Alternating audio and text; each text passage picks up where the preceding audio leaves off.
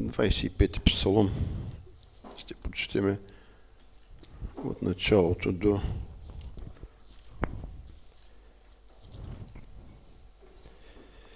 12 стих. 25 псалом от началото до 12 стих. Това е Давидов псалом. Към Тебе, Господи, издигам душата си, Боже мой, на Тебе съм уповал, да се не посраме, да не тържествуват неприятелите ми над мене. Наистина никой, който чака Тебе, няма да се посрами. Уния ще се посрамят, които без причина постъпват коварно.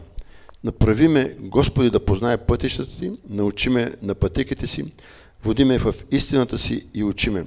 Защото Ти си Бог на спасението ми, Тебе чакам цял ден. Помни, Господи, благите си милости и милосърдията си, защото са от века. Не дей помни греховете на младостта ми, нито престъпленията ми. Помни ме, Господи, според милосърдието си и заради благостта си. Господи е благ и праведен, затова ще научи грешните на пътя си. Ще води кротките с правда и ще научи кротките на пътя си. Всичките пътеки на Господа са милосърдие и верност към оние, които пазят завета му и изявлението му. Заради името си, Господи, прости моето беззаконие, защото е голямо. Бои ли се човек от Господа? Него той ще настави кой път да избере. Душата му ще живее спокойствие и потомството му ще наследи земята. Амин. Проповедта е озаглавена Вечният компас. Брат Алберт говори за библейският компас, който може да бъде развален и да не работи. Аз ще говоря за библейския компас, който не може да бъде развален и винаги работи. И това е страхът от Господа. Можем да кажем всички амин. Бои ли се човек от Господа, него Бог ще настави кой път да избере. Отначало, когато говорих за вечния компас, разсъждавах за Святия Дух. Защото знаем, че Святия Дух, този, който ни води, този, който ни говори, този, който ни помага да следваме Господа. Но, когато размишлявах, видях, че Святия Дух в тази форма беше даден след Христос. Тези дарби. А преди Христос нямаше това силно проявление. Но страхът от Бога е от първата до последната страница. И това е един от любимите ми стихове, върху които ще се опитам да говорим няколко недели. Тоест една кратка серия от проповеди, озаглавени Вечният компас.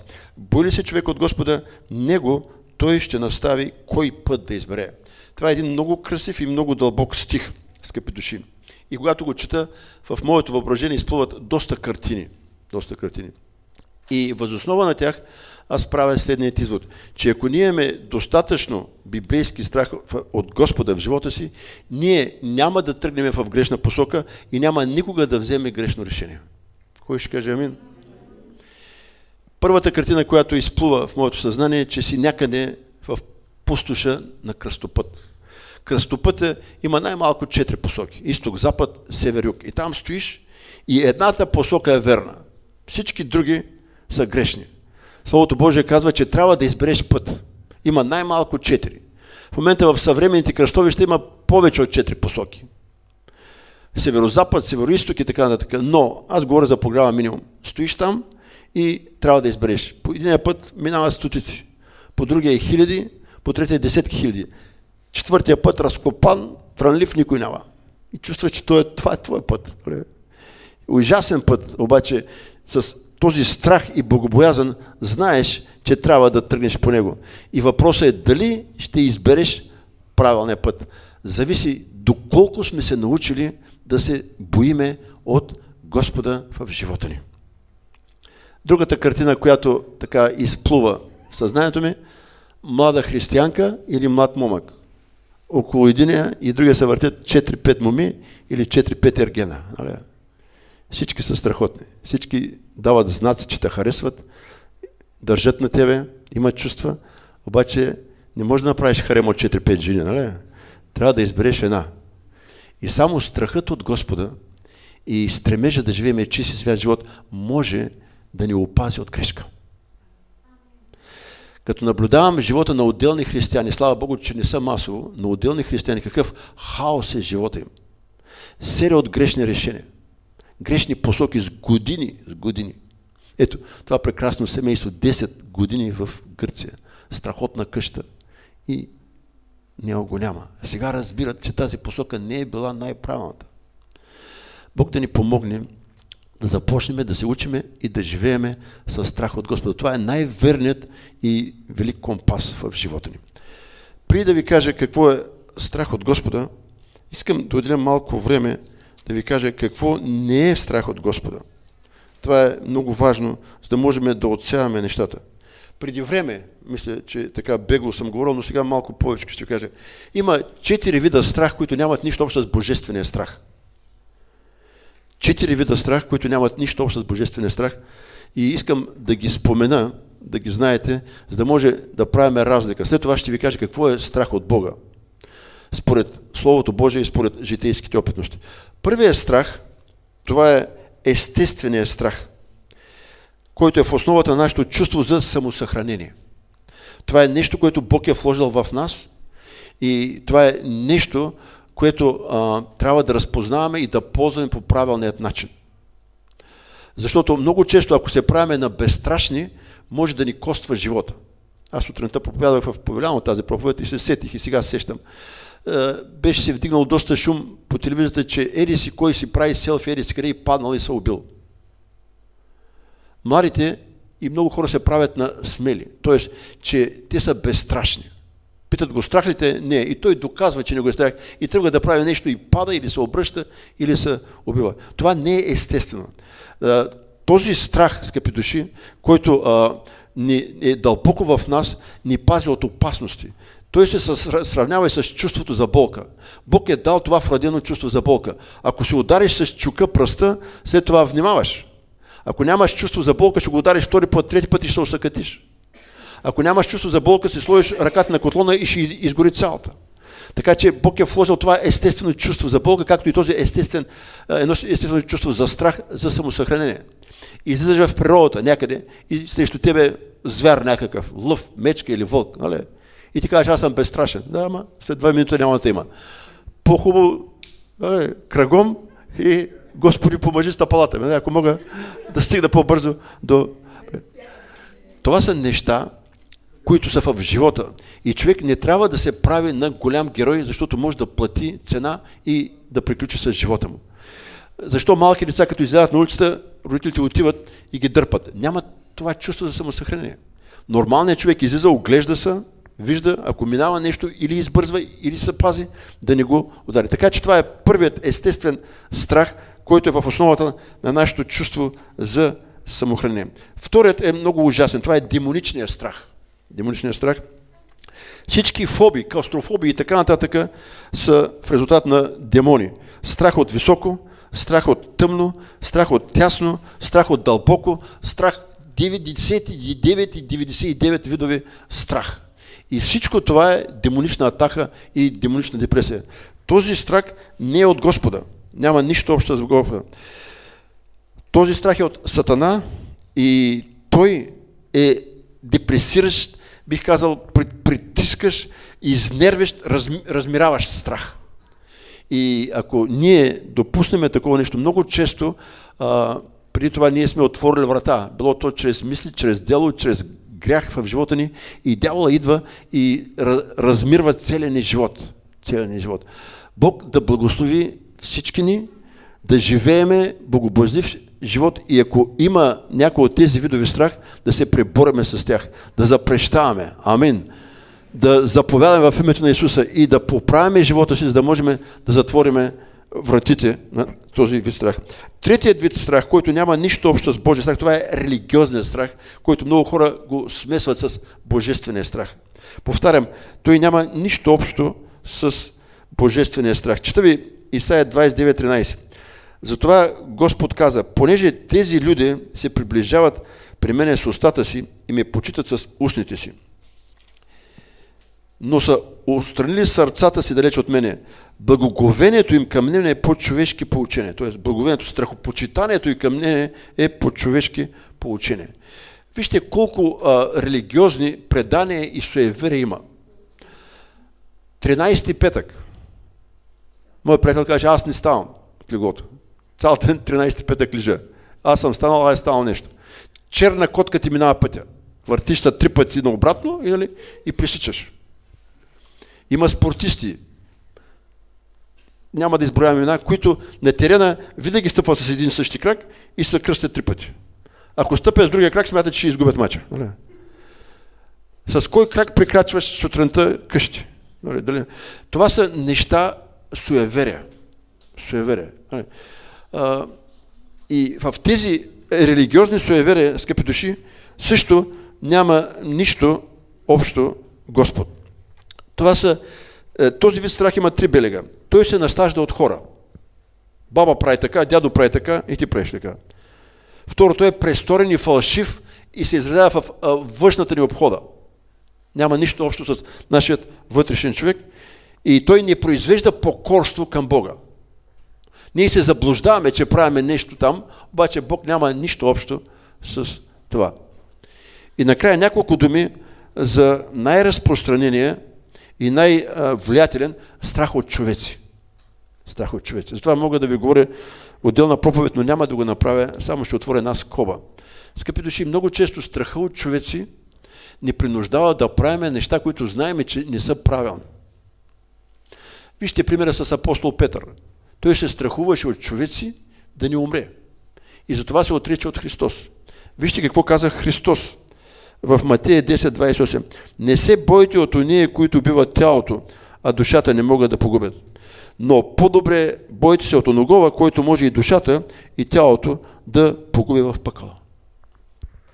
Когато ви говорих за верността, аз ви казах, че едно от най-силните оръжия на Сатана е страха от смъртта. Ако дявола не оплаши от смъртта, че някой човек може да не усъкати или да не убие, ние сме готови да се отречем от Господа, за да се запазим живота. Затова Исус каза, който намери живота, ще го изгуби, а който го изгуби, заради мене, ще го намерим.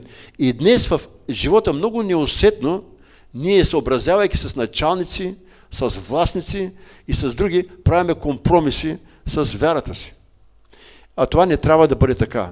И аз ви съветвам, молете се и бъдете твърди на работното си място. Особено ако работите в счетоводство.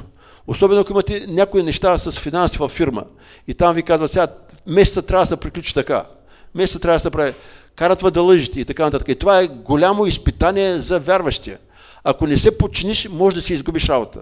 Аз ви казвам, не се подчинявайте началника си, ако ви карат да лъжите. Застанете честно и ако не дай се бой си изгубите работа, аз вярвам, че Бог ще намери по-добра. Имаме опитности, много християни имат опитност в тази област и обратно. Стоиш там, мачката, принуждавате да правиш фалшиви документи, фалшиви фактури, стоиш, обезобразяваш се, тормозиш се, като лот там и накрая може да изгубиш и спасението си и да изгубиш и работата си. Защото когато правиш компромиси с принципите си и след това говориш за Господа Исуса Христа, няма никаква сила. Обаче когато станеш твърдо на страната на истината, след това Бог благославя и отваря врата. Аз знам случаи с вярващи, които работиха в една от фирмите в Варна и бяха няколко човека и устояваха позициите си.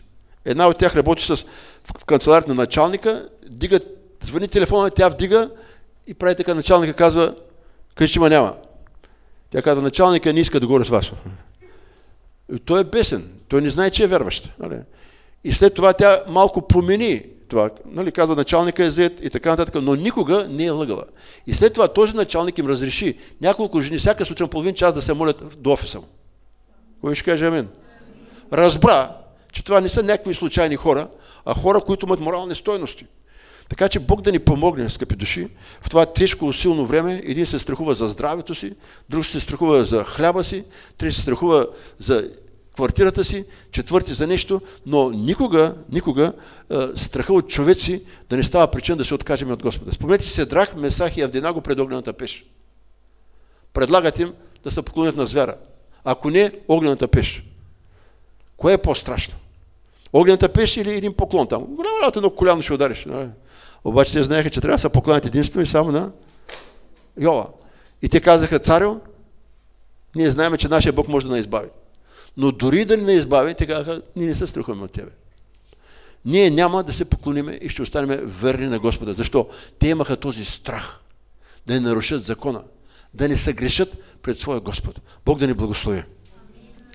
И сега минаваме директно към страха от Господа.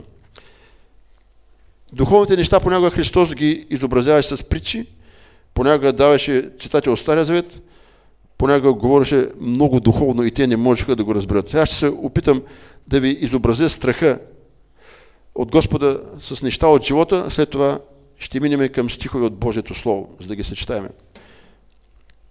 Единият съм го прочел примера, другия съм си го измислил. На какво можем да уподобиме страха от Господа? Примерно, стоите на ръба на скала. Пред вас е разкошна гледка. Цветя, птички, разкошна пролет, прекрасна къща, децата ви са пред вас, езеро, ручейчица, птици пеят. Съпругата ви чака. Отзад обаче на една педа зад вас е огромна пропаст над 100 метра и на дъното й вулкан, който клокоче. Вие знаете, че само една стъпка назад и тази картина ще изчезне. И жената, и децата, и птичките, и розичките, всичко изчезва. И като погледнеш назад, така всичко ти се събира тук. Някой казват, пеперуди идват в корема. Просто гледаш колкото се може да се отделиш от това място, за да не би да паднеш и да заминеш. Нещо подобно е със страха от Господа. Бог ни е предложил прекрасни неща. Обаче понякога дявола идва и надърпа в неправилната посока. И ние трябва да знаем, че ако направим крачка в неправилната посока, какво казва? Той обикаля като лъв и търси кого да плъне. Просто пропадаме. И това нещо трябва да държи много близко и много здраво до Господа. Другият пример, който си така идва в моето сърце, е примерно, ние сме били грешни човеци. Примерно, вие сте младеж, който е без родители. Тук има такива, или си един родители без родители. И сте израснали по сиропиталищата. В бедност. Попадате в някаква банда в раното си действо и ставате бандит. И много рано влизате в затвора. И след 7, 8, 9 години излизате. Прошарен, смачкан, отчаян. Обаче срещате случайно една прекрасна девойка, вярваща, посветена на Господа. Завързвате връзка, тя води в църква, покаивате се. След това се влюбвате, жените се и се оказва, че тя освен, че е духовна и красива, ами е много богата. И понеже ви обича и знае вашето минало и вижда какво Бог е направил, решава да бъде много щедра към вас. Купувате си къща на брега на океана, частен самолет, всичко е супер. И в същото време идва някой лека жена, в момент, когато жена ви отсъства и започва да ви изкушава. И дяволът казва, никой няма да разбере. Никой няма да разбере. Обаче ти знаеш, че ако не дай се Божие изневериш на своята съпруга и тя се върне и научи, губиш всичко. Губиш децата, губиш любовта й, губиш имота, губиш самолета, губиш всичко. И това, бих казал, тази почет към съпругата, това оценяване на това, което имаш, ти дава този страх и тази богобоязън да не съгрешиш, а да останеш в правилната посока. Няколко думи относно Словото Божие.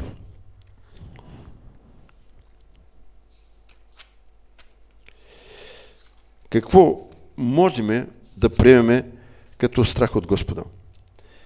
Вижте, самата първа заповед, нейното спазване и правилно отношение към нея е нещо, което ни възпитава и ни изпълва със страх от Господа. Да нямаш други богове, освен мене. Изход 20-30. След това се допълва да възлюбиш Господа с всичката сила, така, но това е първата от всички. Да нямаш други богове, т.е. аз да съм единствения. Скъпи души, нашето правилно отношение към тази заповед изгражда едно понякога неосъзнато, но много реално чувство на почет, на благоговение, на богобоязън и на страх от Господа. Да нямаш други богове. Тоест, Бог е ревнив Господ. Чува ли с това? Бог до завист ревнува за духа, който е вложил в нас. Тоест, ние трябва да знаем, че Бог трябва да бъде номер едно в живота ни. Можем да кажем амин. Той трябва да бъде основна цел, той трябва да бъде на най-важно място в мислите ни, в плановете ни, в мечтите ни, в ежедневието ни. Ако това не се случи, скъпи души, Бог отива някъде в класацията назад. И аз съм ви казал, че когато Бог отиде назад в класацията, той никога не се съгласява с второто или трето място на стълбичката. Спортистите на големи състезания са радостни, че са взели бронзов медал или сребърен медал, или са в шестицата и са донесли точки от Олимпиадата. Не. Бог не харесва друго място, освен първото. И ако той не е на първо място, той си отива от живота ни. И това нещо трябва да изпълва сърцата ни с огромна богобоязън. Отивайки си от живота ни, ние губиме неговото благоволение. Губиме неговата защита, неговите симпатии и благословение в живота си. И ставаме една част от тази тълпа, която върви и не знае къде отива. Страхът от Господа винаги ме е водил и води в правилна посока. Но тази посока много често, макар и правилна, може да ни заведе на неправилни и, бих казал, неприятни места. Не неправилни, а неприятни места. Чуйте сега внимателно и след малко ще ви го кажа чрез Словото Божие. Страхът от Бога винаги ни води в правилната посока. Но вървейки в тази посока, ние може да стигнем места, които са неприятни за преживяване.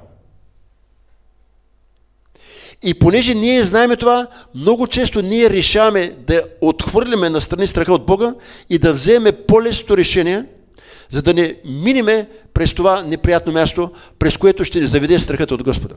И това е фатална грешка. Ще повторя това нещо и ще ви го докажа чрез Словото Божие. Страхът от Бога много често винаги ни води в правилната посока. Обаче, движейки се в тази правилна посока, ние минаваме през места, които не са приятни за преживяване. Които причиняват отеснение, скръб и ред други неща. И понеже ние ги виждаме, ние решаваме да се освободиме от този страх от Бога и да вземе по-лесния път, където няма да преживееме такова нещо. А този път е в грешната посока. Пример. Йосиф. Беше продаден от братята си, отиде като роб, обаче Божието благоволение беше с него. Той беше човек изпълнен със страх от Господа и Петефри предаде всичко в ръката му. Тук ли сте? Всичко. И тогава дойде тази изкусителка, тази красива жена, която смяташе, че може да замени своя остарял съпруг с този млад мъж и му се предложи. И ако този човек нямаше страх от Бога, би направил нещо, което правят десетки, стотици в света. Това е сценарий за една сапунка. Нали? Богаташ е остарял, идва някакъв там във фирмата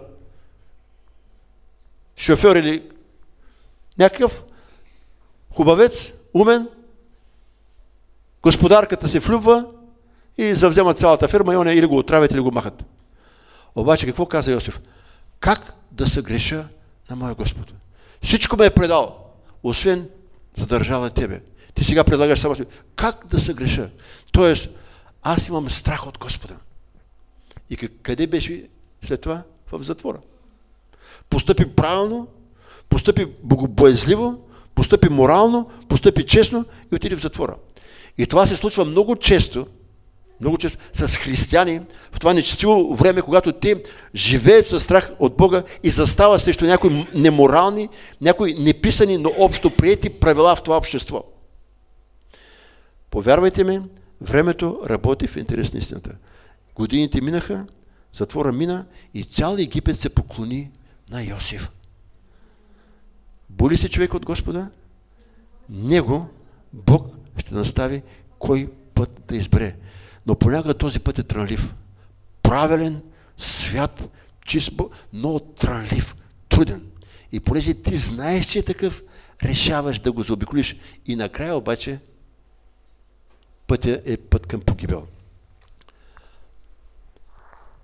Едно слово още, което на мене много ми харесва.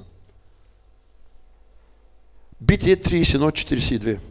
Ако не беше с мене бащиня ми Бог, Бог на Авраама, страхът на Исака, ти без друго би ме изпратил сега без нищо, празен. Може да го прожектирате. Битие 31:42. Ако не беше с мене бащиня ми Бог, Бог на Авраама, страхът на Исака, ти без друго би ме изпратил сега без нищо. Бог видя моята неволя и труда на ръцете ми и те изобличи нощес. Тук има няколко тълкования, но аз имам едно така много лично виждане и ще ви го споделя. Вие знаете, че в Стария Завет на много места се казва Бог на Авраам, Бог на Исак и Бог на Яков. Тук Яков, последния, който беше Израел, казва: Бог на моят баща Аврам. Тоест той му беше дядо. Исак му беше баща. Обаче като дойде до Исака, той каза: страха на Исака.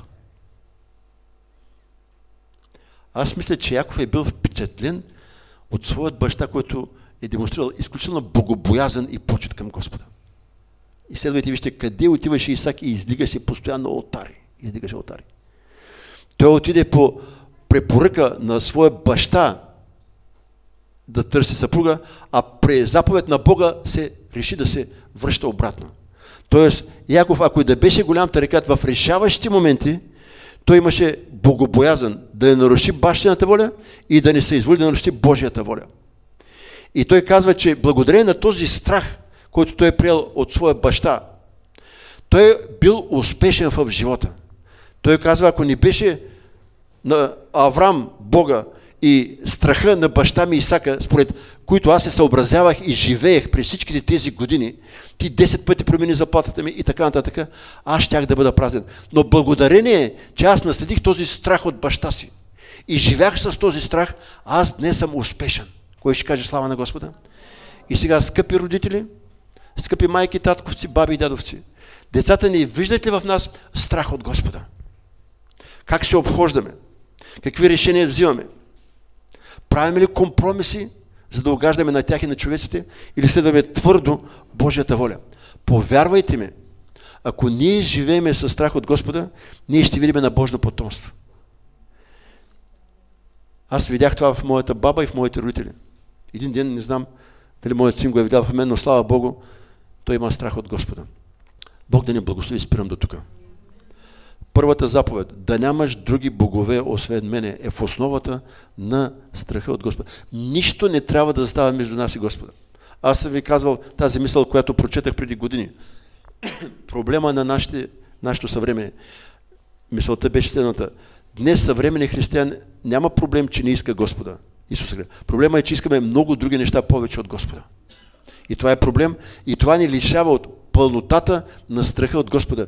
И ние не можем да живеем така, за да се изпълни словото в Исаия 11 глава. Да се наслаждаваме в страха от Господа, виждайки резултатите и благословението в нашия живот. Вечният компас, страха от Бога, той е начало на мъдрост, не човешка, но божествена мъдрост. Бог да ни благослови.